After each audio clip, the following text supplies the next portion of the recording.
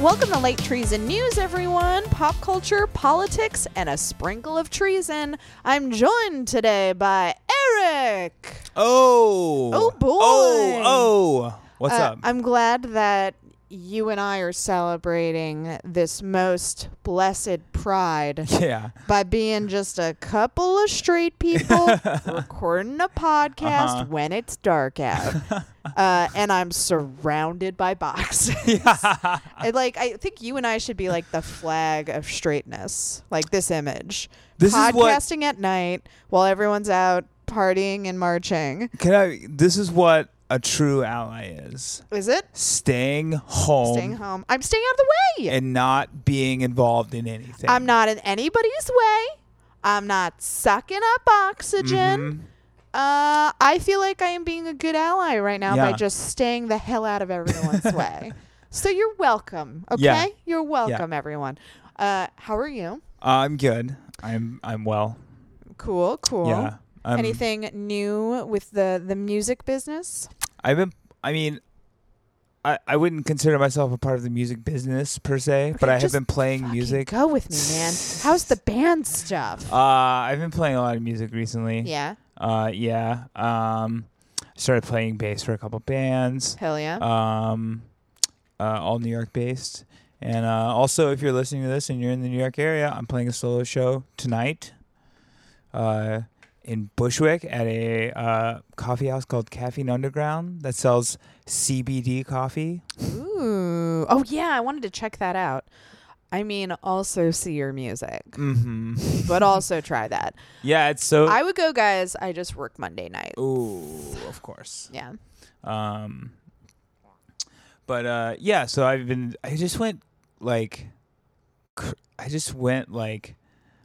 I lost my mind like 2 or 3 months ago, and I was just like, I have to play more music. So I just started like cold emailing like 100 people. I just emailed so many people. They were like looking for bass players, and that's awesome. Just connected with a few people, made some friends, and then I've been playing some cool shows recently, which very is fun. Cool. Yeah. I also have exciting career news that I can't share with anyone. Great. That's the best kind of news. That's all of my news. Where like I always have like 3 different things where I'm like, man, this would be really cool if it works out, but I'm not going to talk about it at all because it probably won't. Yeah. Otherwise, it's just going to like sound like a series of failures, which is what it is. Yes, of course. But also potentially cool stuff happening. Well, that's great. Yes.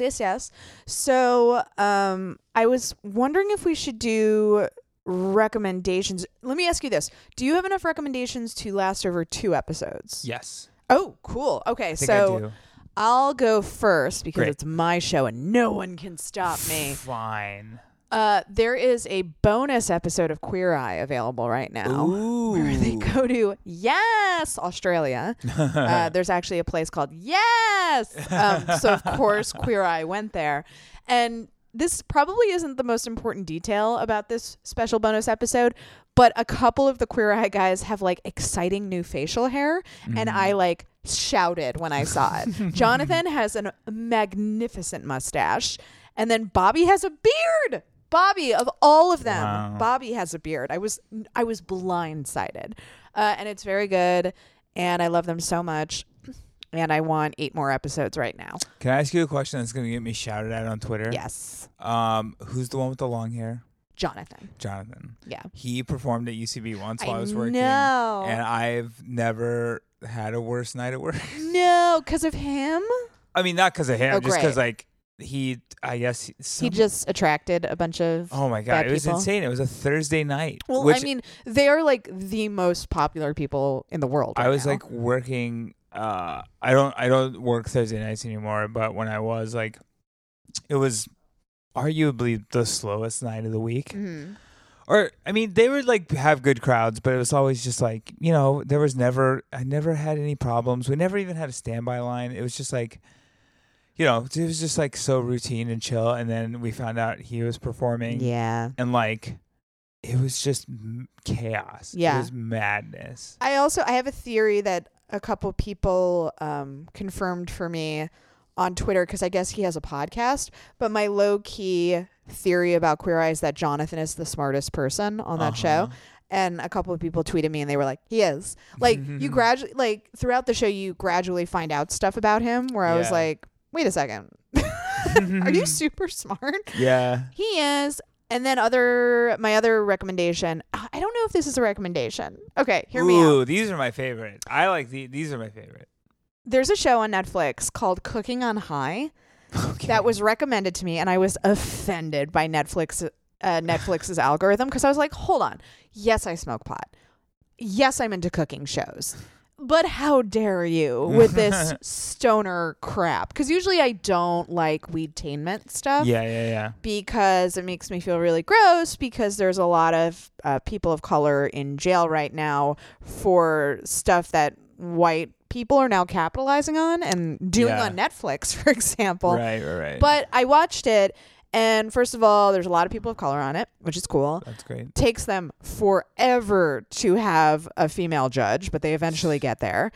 And there's this guy on it. So it's basically a cooking competition show. Okay. And they bring out very accomplished chefs who have experience working with weed and incorporating it into food.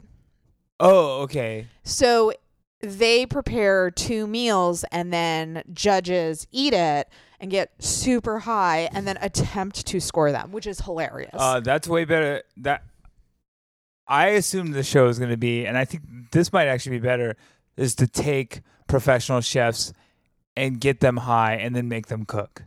Oh, yeah. Well, some of them I think are high when they're cooking, but they are very accomplished, decorated chefs. And everything they prepare is awesome. There's a lot of vegetarian chefs who come on. And so, but here's the thing. Here's what saves it, okay? Because it's really, I think their entire budget of the show is like $35. Because you know how they have different perspectives in a cooking show? So you can see people preparing meals and there's cameras everywhere, but you never see the cameras. You see the cameras mounted to the wall in this. Oh, no. And then also the set is so weird. It seems like it's part of a larger set. Yeah. Because there's these weird, if you look in the background, there's a screen that they've projected images on, but then there looks like there's a second kitchen or something behind them. And I'm like, what is this? These people just sneak onto a lot and take over a set and film a show. Yeah, it's so weird. Anyway, and the host is very annoying. That's unfair. He's like a high energy bro. Mm-hmm. So annoying to me. I'm sure he's not annoying to everyone. Here is what saves it though. Okay.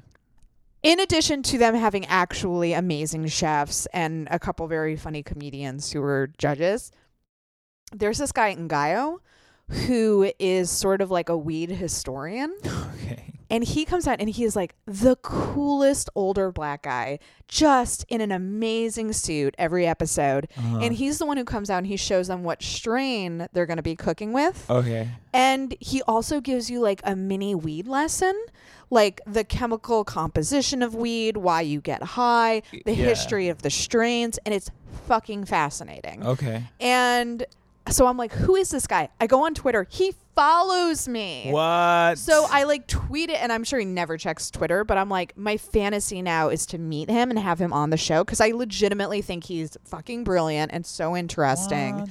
But W. Kamau Bell is friends with him. Oh, okay. So I saw Kamau promoting the show, and that's what made me watch it because I was like, what is this dumb show? And then I saw Kamau being like, oh, my friend's on it. And I was like, oh, maybe it's not dumb. Yeah. And I should watch it. I binge watched the whole thing in a day and a half. That's because also the episodes are 20 minutes. Yeah. It's very fun though. Can you, as somebody who doesn't have experience in this realm of life, can you taste weed and food? You can. It depends on what the weed's been marinated in, because what releases the THC is when you heat it up. If you just eat a chunk of pot, you won't get high. You might get sick, but you won't get high. Yeah. So you have to simmer the pot in either oil or water, and it has to heat up to release the chemicals. So it depends on Are you serving the weed like in beef? Are you serving it in a sauce? Are you serving it in an oil for in salad? Yeah. Because some of the dishes, that's what the judges comment on. They're like, I can't taste it, or I can taste it a little bit. And sometimes it's nice to taste it a little bit. Yeah. It's got like a nice aftertaste. Mm-hmm. But yeah. When you were saying like weed and food, the image that popped in my head was like just like a pile of collard greens, but instead of collard greens, it's weed. They're just like eating like gross. So gross. Yeah, so I guess I liked it way more than I thought. As I was talking it out, I was like, did I love this show? Yeah. But when I don't know if this is right, and you just talked glowingly about it. Well, for like when I was watching minutes. it, I was just like, this is a train wreck. Mm-hmm. And there's also like a very problematic thing that keeps happening throughout the show that, Great. to his credit, and Gaio like says, hey, this is problematic. People joking about secretly dosing their parents. And like, so they'll eat something and they'll be like, this is delicious. My mom would eat this. Oh my God, I could get my mom secretly high. And Gaio's just like, don't drug people. Hey, don't do that. And like, he keeps pointing out that it's problematic. Yeah. But I've noticed that is a joke people make. I've probably made it myself very flippantly and not meant it, but it's also like, hey, that's creepy. Maybe we shouldn't joke about that. Yeah. Yeah. So I went real long with the recommendations. Oh, that's Do you have a quick one you can do though? Yeah. I don't have a viewing recommendation. I have music recommendations. I'm listening to a lot of the band Boris, is a Japanese metal band. How do you spell it? Boris. Boris. Mm-hmm. Listen to a lot of that band.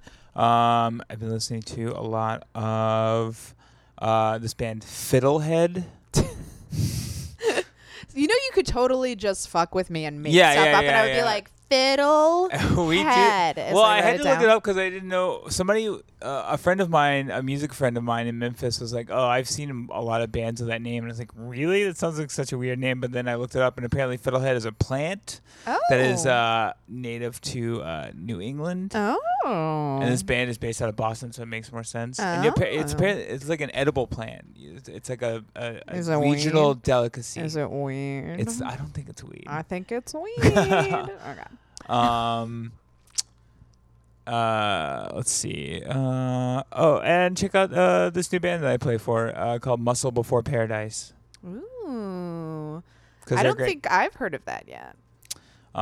They put out two records a year ago, and then they just recently started playing again and asked me to play bass, and that's one of the bands I'm playing for. Well, guys, it is a Monday episode, which means I have a very special interview to offer all of you. What a creepy way to phrase that. I talked to someone dope, and you should follow them. His name is Aydian Dowling, and this is very cool. He was the first transgender man on the cover of a mainstream magazine. Whoa.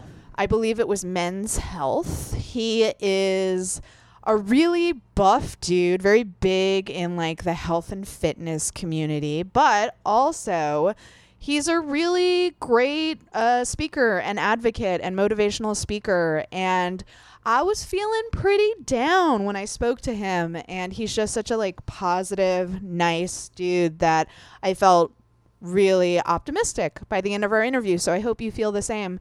And you should follow Aydian on Twitter. I believe it's just Aydian Dowling, but I've been wrong about this before, so I'm going to check. Yeah, it's Aydian, spelled Aydian, Dowling, Dowling. Follow him, tell him you love the interview, all of that great stuff. And yeah, here it is. Enjoy. So I've been checking in with people because, especially if you've been watching the news, there's been a couple celebrities who have died by suicide recently, and the news has been so terrible that I think it's really important. Obviously, we have to follow the news, but also to occasionally pause and talk about what's making us happy. So I wanted to check in with you to see if there's anything you're reading or listening to or watching right now that's giving you joy. Yeah, I love that concept. You're right. I think that there's a point to be informed, right? Right. But then there's a time where, we also have to like have inspiration and find joy in life. Mm-hmm. And I feel like for me right now, I'm a big consumer of positive, optimistic media in general, whether that's podcasts or motivational videos on YouTube or even like through Instagram. So for me right now, I've always listened to Les Brown. He's a motivational speaker. Mm-hmm. He's been somebody that I've taken a lot of my own just lessons in life. I think for me, I think I like Les Brown a lot because for me, growing up, I was raised by a single mother, and she's a hard worker. And things were never really easy for us to obtain, whatever that was.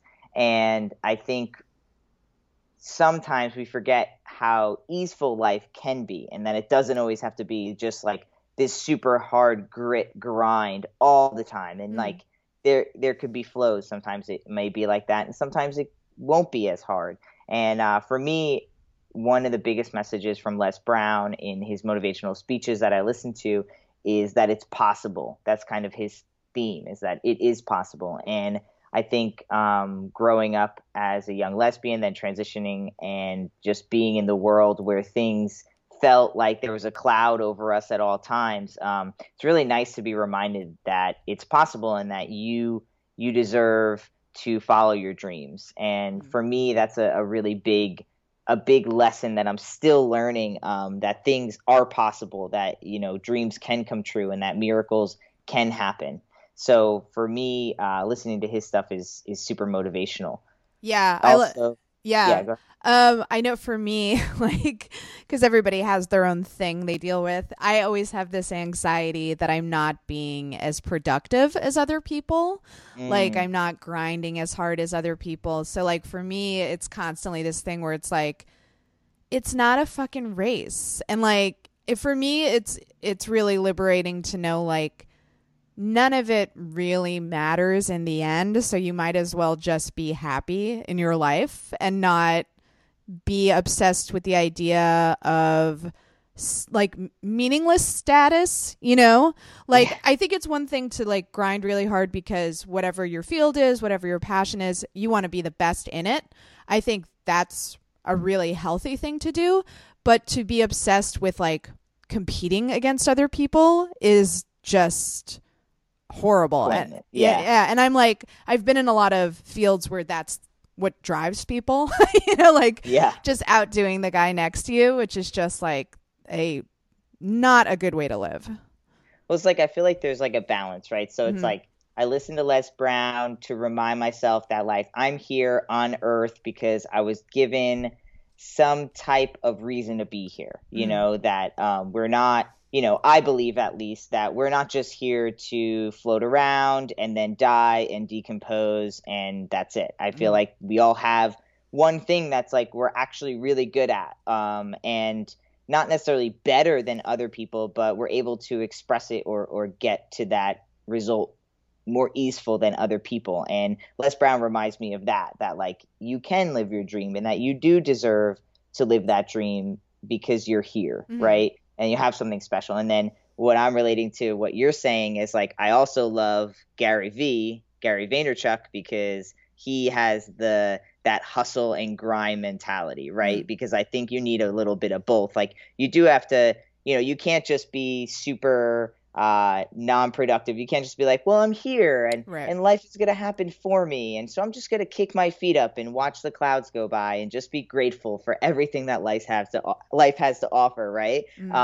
You do need to like put your feet to the pavement, and you will have nights where maybe you don't get as much sleep as you want to. And you do have to make sure that, you're not just always waiting for Friday and waiting for the weekend so that you can just relax and not do anything, So I do like that kind of hustle mentality too that Gary Vaynerchuk has. But at the same time, the thing that they both have in common, right? One is kind of more laid back. One is more like, just go get it. Like you said, like if you're sleeping, then the next person is like grinding and they're not sleeping and you're going to lose. Right. But the thing they have in common is that, like, bet on your strengths. You know what I mean? Like, don't spend too much time worried about what you're not good at. Just focus on what you are good at. And also just this optimist concept of just like, losers will lose because they already think they're going to lose. You know what I mean? And that difference between cockiness and confidence, like I think a lot of people these days, I was born in 87, so I grew up in the 90s. So like selling out was a big thing, right? You didn't want to be right. Now, now selling out means you made it. You know what I mean? Right. Like now, when your favorite influencer like has a Pepsi Cola in their Instagram post, you're like, damn, they made it. You know what I mean? Yeah. As opposed to in the 90s, it'd be like, oh, what a sellout, and that's because we all have to pay our bills. Like, that's the thing, like the judgment of that. And it's usually, listen, I don't want to stereotype, but usually the people quickest to call others sellouts are people from very privileged families, or they have trust funds themselves. And it's like, they're always the ones who are quickest to accuse people of selling out. I've noticed like poor people don't do that. Poor people are kind of like, oh, good for you. You can pay your rent, or you're making it, and you're not waking up in a cold sweat every day because you're freaking out about money. Good for you. I think I used to be like that. I think I used to be more judgmental of people, but now like if I see like a comic who's in a commercial, I'm like, oh, good. They can probably pay rent this month. Good for them. That's funny. Because I feel like I get it. I feel like I've seen both sides of that, like the more privileged and then the less privileged. I feel like both have said good and bad things, because like maybe someone who can't afford their rent as easily as someone else who can goes like, yeah, like good for you. Like you do need money to pay your electric bill. You can't just do everything for free. Right. But then I've also had, the opposite. And I feel like it's, for me, what I find is it's more about the mentality. It's like, I feel like the first person to call me out on like doing a Pepsi ad or whatever, right? Pepsi, call me, is somebody who would in a millisecond pick up a Pepsi, influencer agreement. Like they wouldn't even look over the contract. They would just sign it because it'd be like, yo, Pepsi called. Yeah, you know what I mean? And that's what I tend to find is like, you go to that person's Instagram account or their YouTube channel and like, they're trying to get sponsorships left and right. And it's more of just this jealousy, which comes with the comparison of social media, like what you're saying, like comparing your hustle to someone else's hustle, so I find trying to find that medium, right? Like, sometimes you need little Gary V in you and you need to hustle and be hard and just like say, fuck everything. Like, this is what I'm doing, balls to the wall kind of thing. And then sometimes for me, I need that Les Brown reminder that like, listen, like sometimes, you need to just take a moment and be grateful and remember what's around and remember that like you're here with the purpose, and that if you took today to like, take a fucking walk, like nothing is going to implode. Exactly. Yeah. I have a hard time remembering that. It's also like everybody works differently too. Like I know friends who can hustle 24/7 and they're fine, and that's how they thrive, and that's just their natural operating speed. And then I know other people who like really can't deal with that, and like they're really successful people too, but they need to take like a lot more self-care. They need to unplug from the internet. They need to like go for a lot of walks, and that doesn't mean that they're failing or like falling behind. It's just that's their operating speed. It's like the concept of work efficiently. You don't have to work 24/7. You just have to efficiently work while you're there. Yeah, right. Exactly. I totally relate to that a lot. I feel like I kind of go through waves. Like I'll go through waves of just like mad long days, constantly working, like just weeks of working. And then it'll be like a whole week where I'm like, I barely did anything substantial this week, but I took a lot of self-care time. I'm kind of like a wave. Like I go up very high where I'm working a lot, and then I kind of dip down and kind of go back and forth. Yes. And too much in either one leads to not a good result. Like too much of high pace or too much of just chilling. Like, kind of have to ride those waves appropriately. Yeah, I'm constantly trying to avoid getting sick if I'm too productive or getting depressed if I'm taking too much time off. So Totally, it's like I'm trying to like hover between those two areas on the spectrum. Yeah. So I wanted to ask you, what are your favorite TV shows right now? My favorite TV shows, I really do not watch that much TV, period. Yeah. I feel like so lame because like people would be like, oh, Game of Thrones ended. And I know it was like almost maybe a year ago now. And I'm like, oh man, that's so sad. You know, like, you're like, oh no, talking about, or like, everyone's like, oh, the Avengers movie just came out. And I'm like, I don't know who the Avengers are. You know what I mean? I mean, like, honestly, that's almost kind of impressive. It's just not something. But if I, when I do watch TV, right, because it's not like I never watch anything. I really do enjoy The Prophet. Do you know that show? The Prophet with Simonis? No, what's it about? So it's pretty much about this, I guess he's an he is an entrepreneur, Marcus Lemonis. I hope I'm pronouncing his last name correctly. But he just is this, super, well-off guy who started Camping World, Camping World, that big, they sell like RVs. Oh, yeah. Yeah. So he owns that, and he pretty much made this show called The Prophet, and he goes into kind of failing businesses and decides to, either partner with them or not. And then he believes in like people, process, and profit. And so he goes in, each episode is kind of fairly the same. He goes in, he meets the people, learns about the people, tries to, figure out the dynamic. Then he goes in and he sees the process, and usually the process is completely fucked. And he fixes the process, and then shows how you can go to your profit. And I feel like the coolest part about that is that a lot of times he is kind of doing therapy, and a lot of times it's not the business that's broken, it's the people that run it. Sure. And so I like his humanity in the process. And then a lot of like he goes back a lot of times and shows that like people are not doing what they said they would do. He's like left a lot of companies, which I feel like is cool, because I feel like that shows that he kind of failed, right? Like he went into a company, he paid a lot of money to help fix it up, and then it fails still, even with him being there. And so he focuses a lot on team, and how like, even though he steps in, that doesn't mean that it's going to be all roses and daisies. It could still totally turn into trash. And, I think that's really cool. He's very open about the successes and failures, which I think a lot of those shows just don't focus on. He's very human. Like I follow him on Instagram as well. And, he's not like flashy cars and all these hot girls. Like he's just like a normal dude. Like, you know what I mean? Right. And I really like that humanity about him. Like I feel like if I met him out, and about, he would, you wouldn't even know that he was this like multi-millionaire. Right. Right.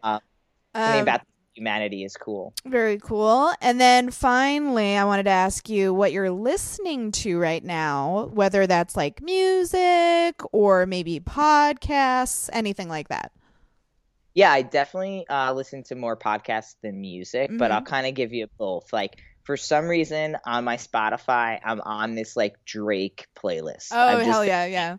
Like old stuff, new stuff, like I just been draking it out. So like I listen to the This Is Drake playlist, which is just like 14 million hours of Drake wow. music. Okay.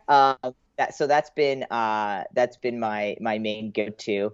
And as far as music, and then podcasts, I really switch between the Gary Vee podcast, there's this other podcast called Mind Pump, which is like a fitness podcast, but they focus a lot on just like overall life hacks, just like business and style and what's, pop culture. But the main focus is fitness, because I love fitness and just like health and stuff like that. Right.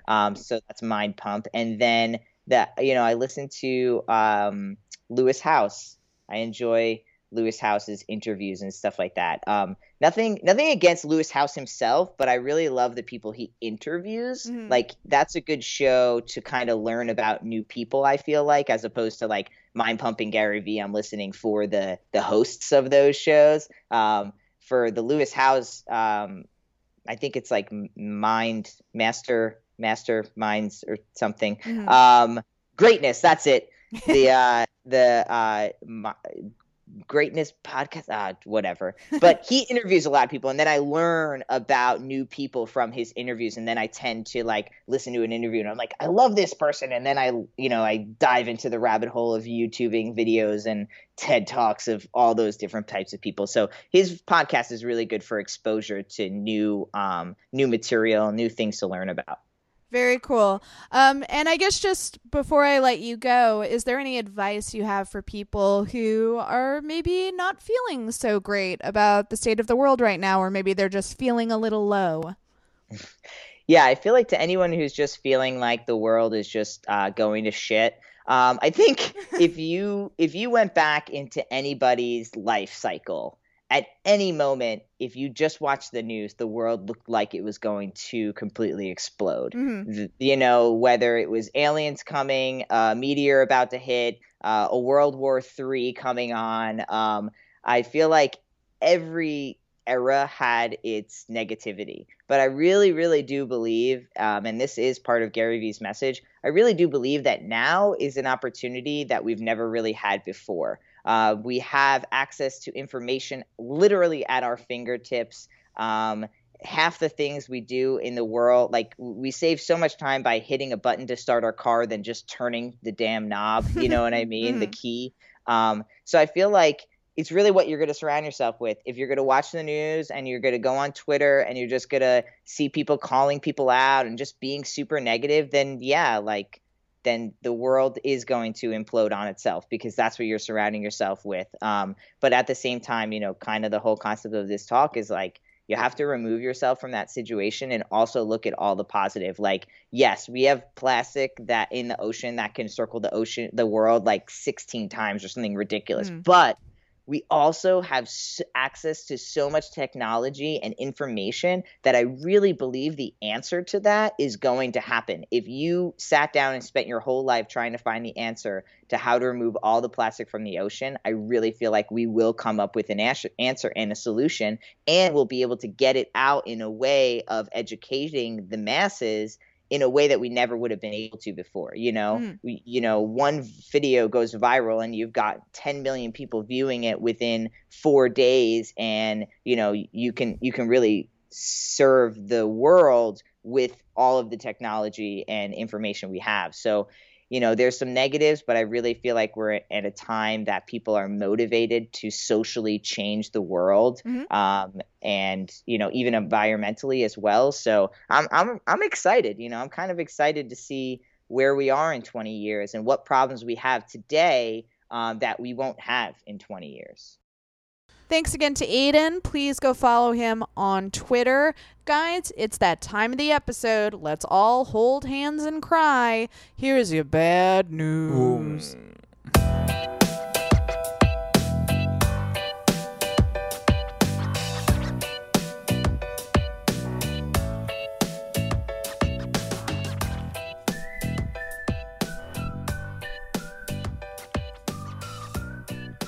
My first bad news item is that men are awful. Eric, respond. Wow. I have no defense. Great. The I defense win. rests. Yeah. Everybody, thank you so much for listening to Light Trees and News. I feel set up. Ambushed. Oh, do you? Do you feel attacked? Well, that's what it's like to be a woman every day walking through this world. Okay, Here's actually what I want to talk about. Men are awful. So a new study reveals why female journalists are so much less influential on Twitter than men. It turns out male political reporters retweet other dudes 3 times more than their female colleagues. Wow. And just like on a personal bitter note, as someone who has made a point on Twitter and then seen a male journalist who follows me make a eerily similar point 15 to 45 minutes later, and then have it retweeted tens of thousands of times because other male journalists are like, wow, what a good point. That's a good point. What a great point. It's a little frustrating. Sure. It's a little frustrating. You know what you should do is do what I do and not have ambition or a career. Cool. Yeah. Well, I thought you were going to say just stay off Twitter, which is what I have been doing, where I'm like, you know what? I'm not really on Twitter that much anymore I'm either. fucking done. Now I just tweet very dumb things. Oh, you want to know what I just tweeted? Yes, I do. Okay. Very much so. Because I put my phone up like a good podcast guest. Oh, actually, my phone's on airplane mode. That's a new thing I've been doing to preserve my sanity. But everybody's out because it's Pride and everybody's like partying and stuff. So I said, wild night over here. And then I just screen grabbed what was actually on my Google browser at the time, which was me searching ate a bad pistachio. Because I had just eaten a bad pistachio. I've eaten some bad pistachios. Dude, I was like, am I going to die? I've never had one that bad. I've eaten some pretty questionable pistachios. It tasted like I just ate a cluster of battery acid. I was like, what is that? As soon as you said that, I was like, I know exactly what you're talking about. It was so gross. I was just sitting on the couch. And guys, it's like kind of dark in my apartment because I can't get to some of the lamps because of the boxes. So I'm like in the dark and I ate a bad pistachio and I was just like, it was awful. Have you ever been like putting something in your mouth and you like eye it just as you're like about to put it in your mouth and it looks questionable, but you're like, it's in motion? Oh, You're yeah. like, there's like that quarter of and a you're like, second. I'm not going to stop. There's no way I'm like, I'm 100% eating this. Yeah.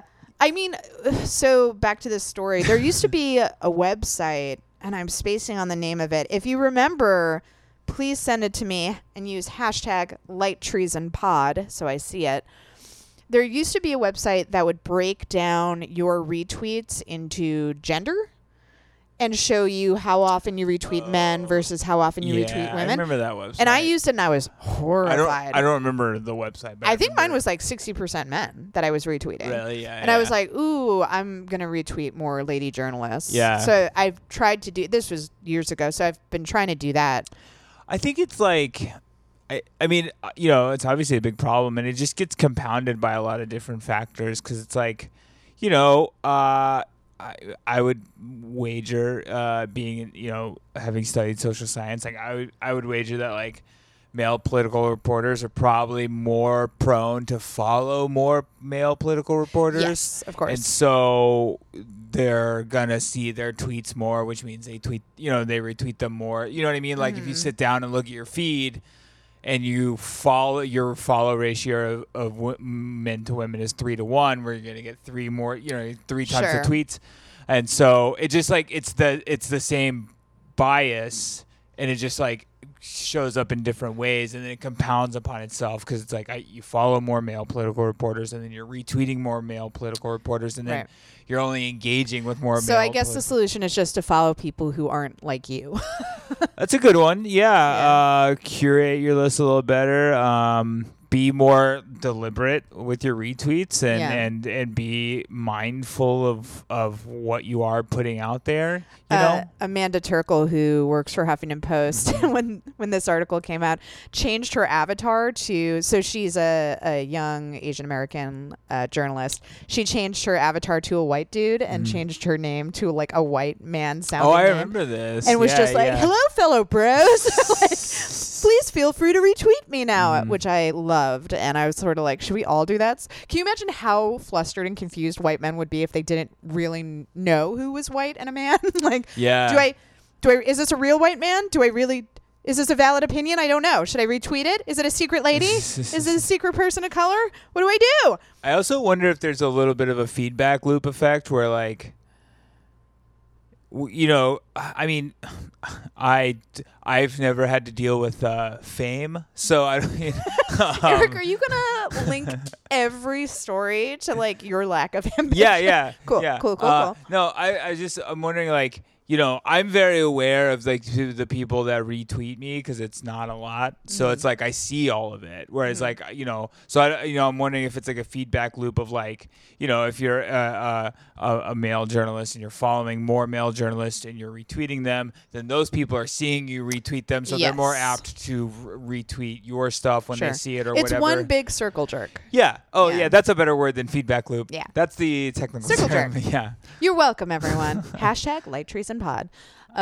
So in also bad news, much worse news, we've been talking a lot about immigration and the child internment camps that are a real thing. Mm-hmm. But there's a related story over at Huffington Post about, and I apologize if I mispronounce this, Araceli Martinez Llanes, who's 33, and she received asylum, thankfully, because she was from a very small village in Honduras, and she was in an incredibly abusive relationship with a man who I believe raped her when she was like 15, and then was like, cool, I'm just gonna marry you now. And then she was married to this monster, and he eventually shot her. And he killed himself and their 2 young sons afterwards. And luckily, thankfully, she made the 2,000-mile journey to escape this village and escape this torturous past. She received asylum. But now, under Trump's zero tolerance policy, she would have been turned away. So Huffington Post has a profile about her and recapping how horrible what happened to her was, but thankfully she is here now. But also how terrible it is that other victims like her will now be turned away. Oh, yeah. Yeah, and just like, again, I know making moral appeals to the right at this point is folly. we just need to start winning elections because they don't care about people at all, especially if they're poor brown people. But when you read her story, and I encourage everyone to do that, if you look at the details in the podcast episode when it pops up on your phone, you can follow the link. I'll link to the Huffington Post profile. But it is truly miraculous she's alive, and the thought of her being turned away makes me feel sick.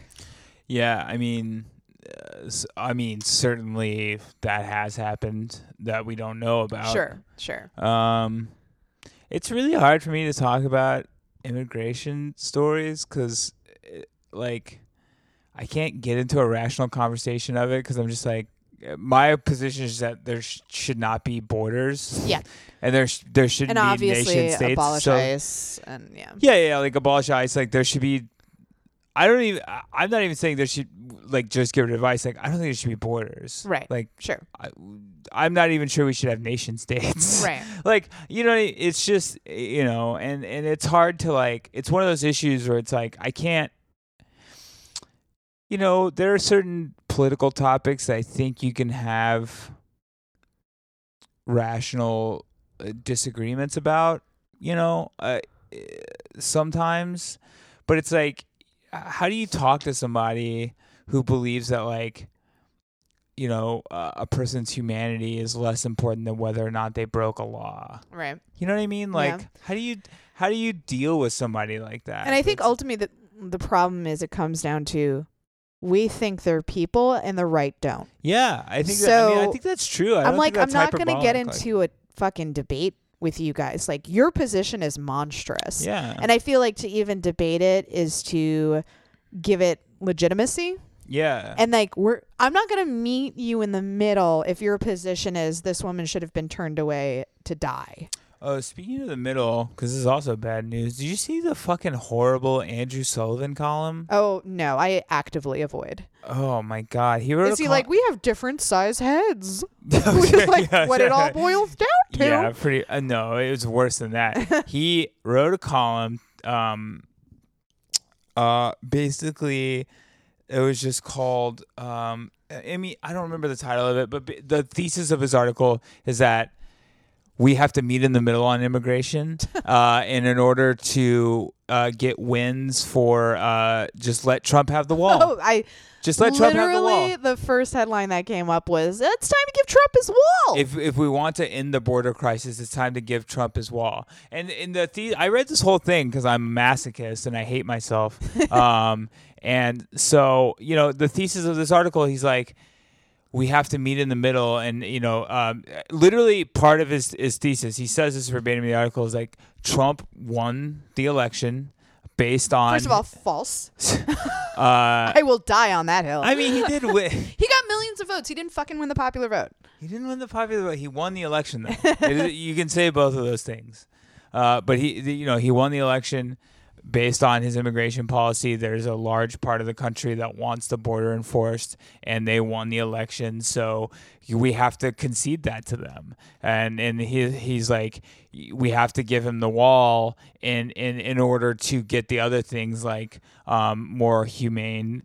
And he literally talks about getting funding for more humane detention centers. Oh my God. And more like, let's have the nicest detention centers in the world. Yeah. Is there any greater example of being a fucking collaborator than Andrew Sullivan? Oh, it gets way worse in the article too, because he literally talks about he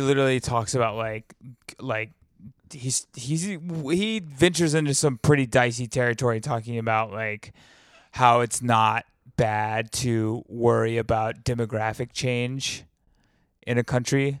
Yeah, he always has not even been walking the line. He is a full-on racist. He wrote some dumb articles about IQ, right? Oh yeah, no, he yeah. actually like kind of wades into phrenology and all of that stuff, where the bell curve shit. Yeah. Guys, that was some bad stuff. But before you go out into the rest of your day, here is your good news.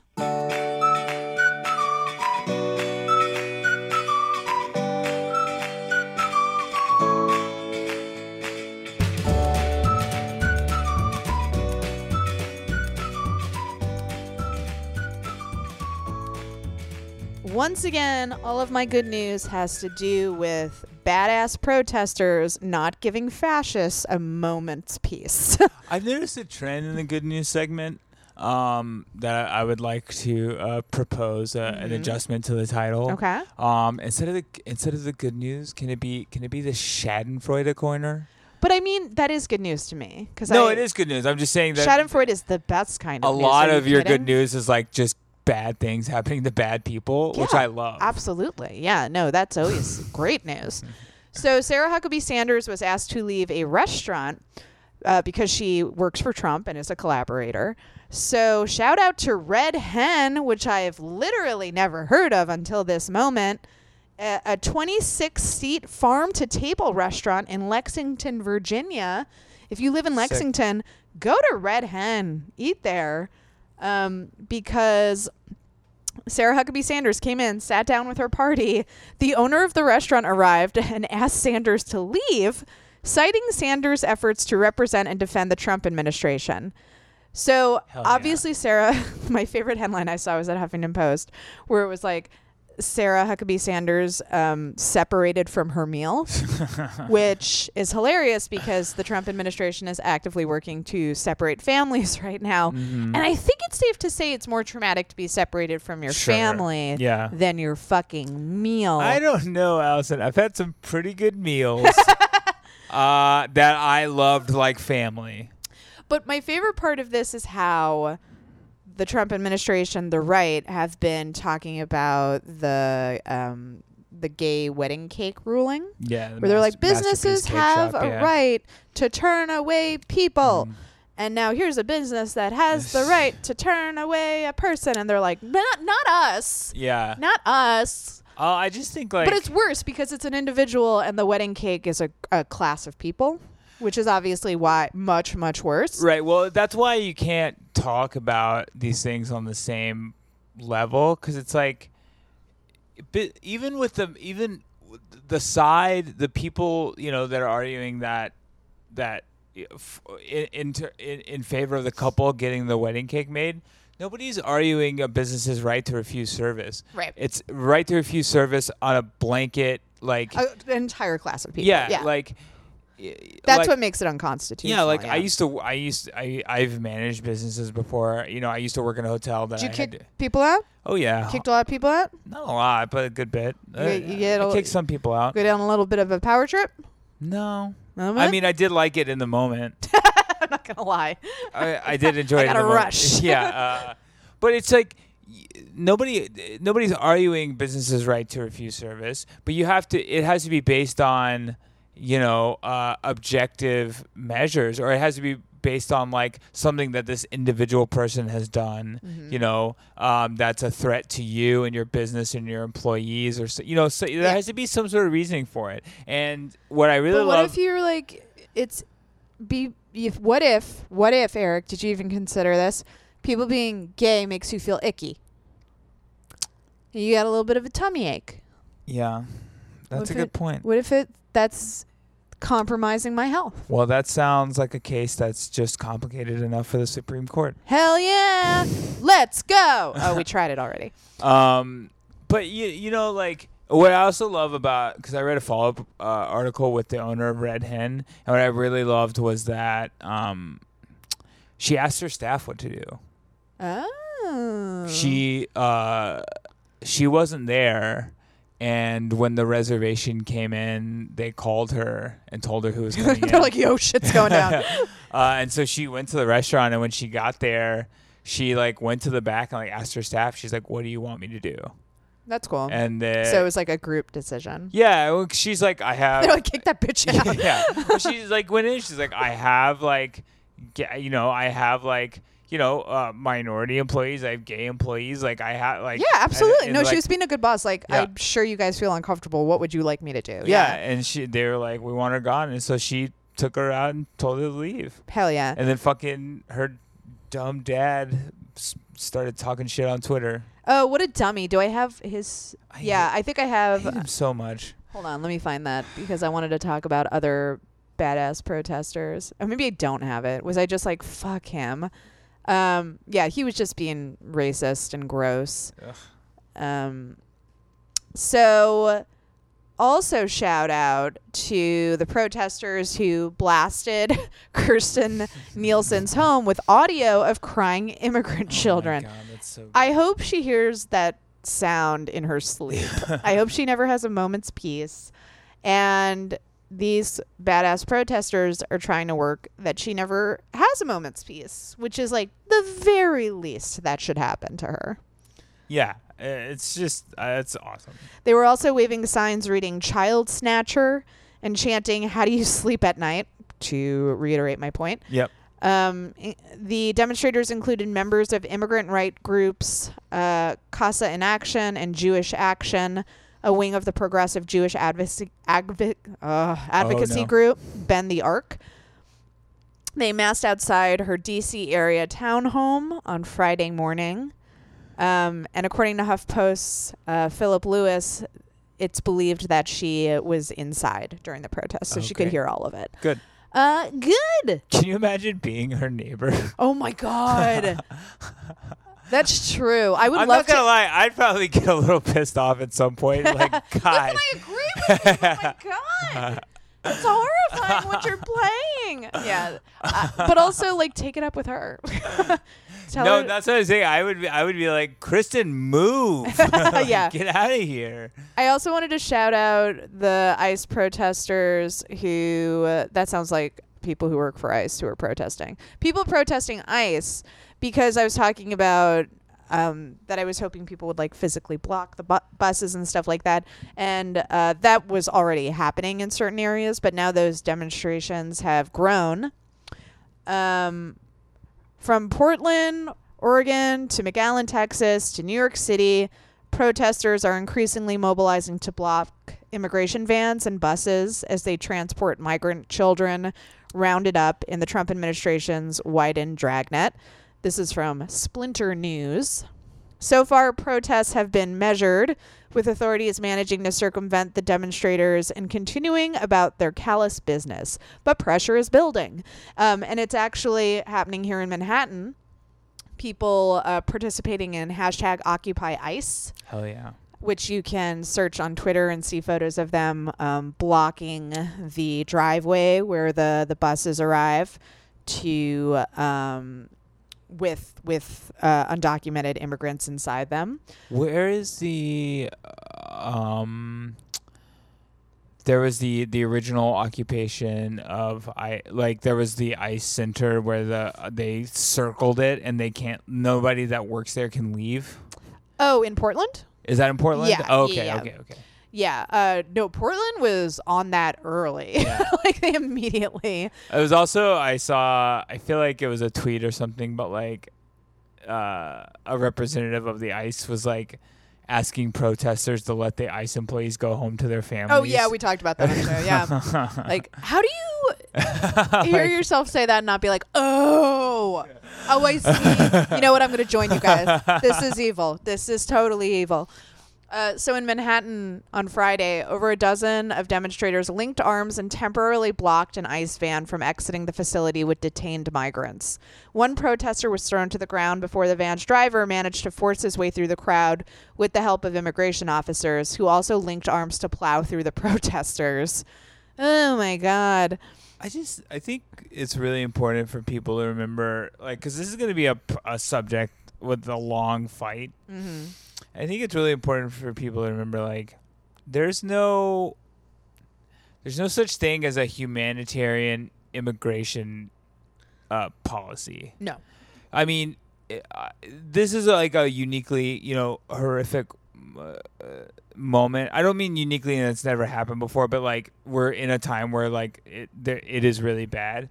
But like, in the 30s. We turned away boats of Holocaust refugees and sent them back to Germany. Eric, hear me out, okay? Yes, that seems horrific and immoral, but we don't talk about it. Right, so, yeah. Did it happen if we don't talk about it? That's true. Huh? That's true. All right. I accept your apology. That's the new if a tree falls. Yeah. Yeah. If we turn away Holocaust survivors, but we don't talk about it, did it really happen? Who knows? Who knows? Who knows? Okay. But yeah, like, and people hear that and it's shocking now, but like at the time it was just because like we reached our quota of Jewish immigrants. We have enough Jews now. Thank you. And Thank you. Bye-bye. And we turned around and we sent them back to Germany to certain death. Mm-hmm. And like, there's no way to have an immigration like policy and enforcement that you have to pick one. And I think that's a big thing between the right and left too, is that like you get to pick one. You either get to be a humanitarian country, mm-hmm. or you get to have an immigration policy. Don't tell me how to be a person. I'll be a fucking hypocrite if I want to be a hypocrite. That's fair, actually.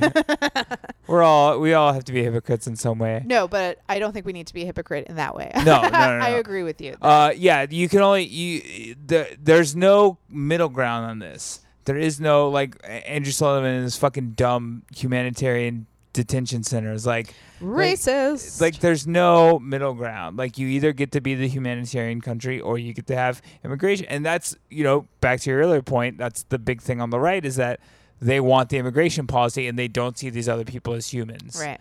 Also, your dumb fucking wall is not going to do anything. No. You dum-dums. Wall's not gonna, and nationalism is the dumbest ideology. Yeah, it is. But it really appeals to fear. Yeah. And people are very fearful right now. It's just fear and it's just so we are all here by sheer luck. By sheer random. How dare you? Oh. I am a specimen of a human being, and the Lord Jesus Christ took one look at me and said, "That's an American. She is an American." He also gendered me immediately. Here's a question. Yes. When